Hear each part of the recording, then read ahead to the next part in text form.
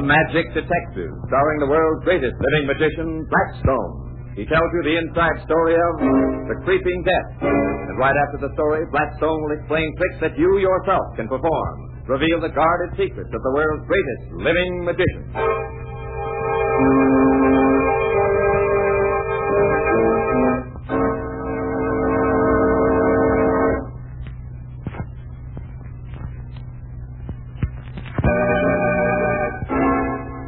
And now, stand by for Blackstone, the Magic Detective. Oh,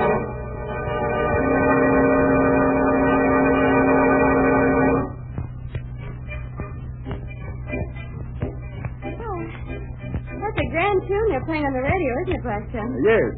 What is it, you know? I don't know. I think it's...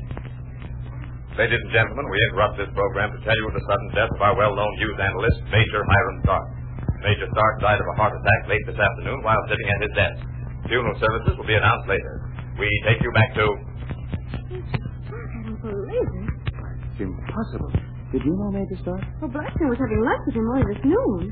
Must have been terribly sudden. Oh, yeah, it must have been. Did he seem sick when you saw him, Blackstone? Was he tired or anything? No. No, he wasn't sick. Blackstone, what are you looking so funny for? Major Stark did not have a heart attack. But the announcer just said... I don't care what the announcer just said. I knew Hiram as well as I know anybody in the world. And I know his heart was in perfect condition. But it couldn't have been. It was. But his doctor must have said... I don't care what 1,000 doctors said. But Blackstone... I was having lunch with him today.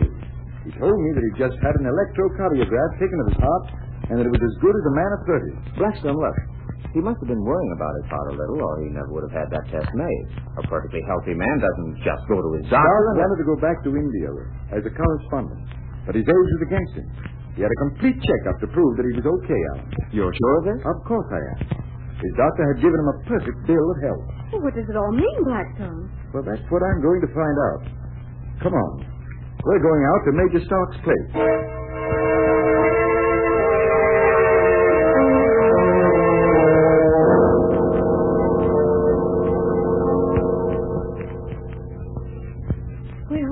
Here we are. Well, come on in, both of you. I sort of think it might be nice if I waited in the car. Look, Alan, we've been through that routine before. Come on. Yes, ma'am. Well, I'll ring. You see the bell, Rhoda? Yeah, there is... Hey, a snake. There's a snake. Oh, idiot. That's a harmless goddess snake. I wish I'd stayed home. Me too. Yes? I'm Mr. Blackstone. I was a friend of Major Stark. We want no one here. You're Miss Alden, aren't you? Major Stark's secretary?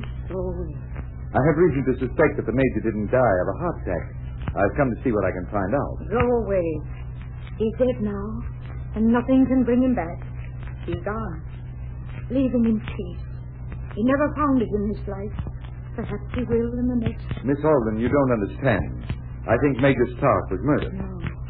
No, he wasn't murdered. What makes you so sure? Everybody loved him. No one killed the thing he loved. I know you've had a dreadful time, Miss Alden, the shock and the grief, but I'm afraid that I must insist on your letting me in. If you don't, I shall be forced to take my suspicions to the police. You can't bring them here.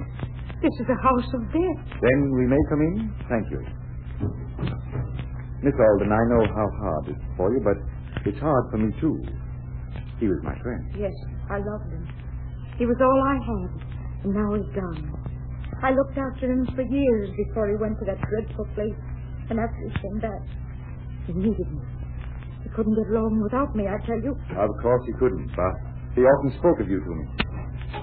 And this is his study. There's his desk where I found him. He was lying there with his hands out, as if he were reaching for something. That silver scorpion he used as a paperweight for us. Was he dead? No.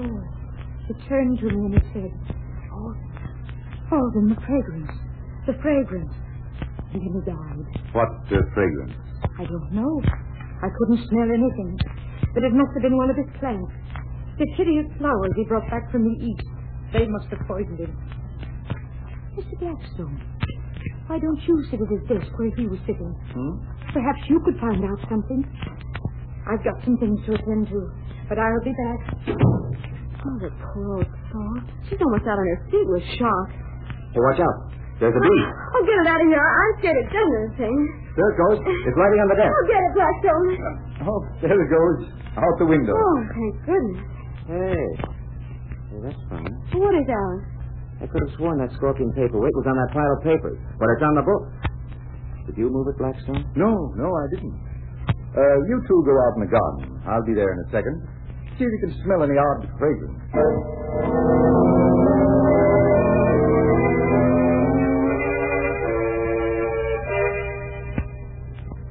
Did you find out anything, Blackstone? Did you? Not a thing. Oh, hey, look. There's Miss Olden back in Major Stark's studio. We'd better go back in. Gee, I feel awfully sorry for her. She's so old and lonely, and the Major was her entire life. Did you find out anything?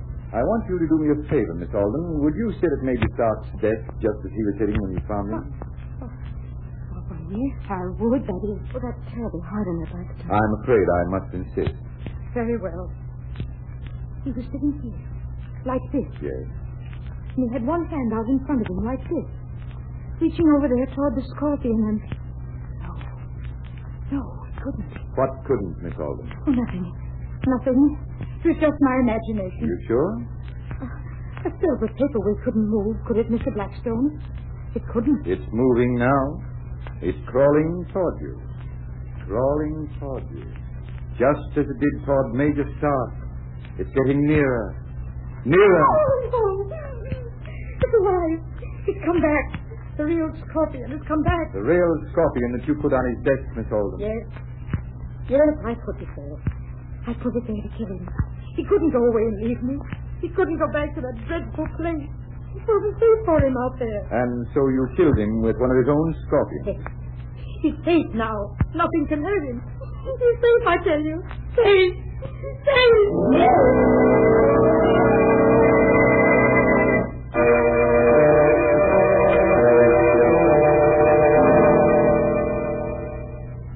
Blackstone, how did you know that it was a real scorpion there on the desk?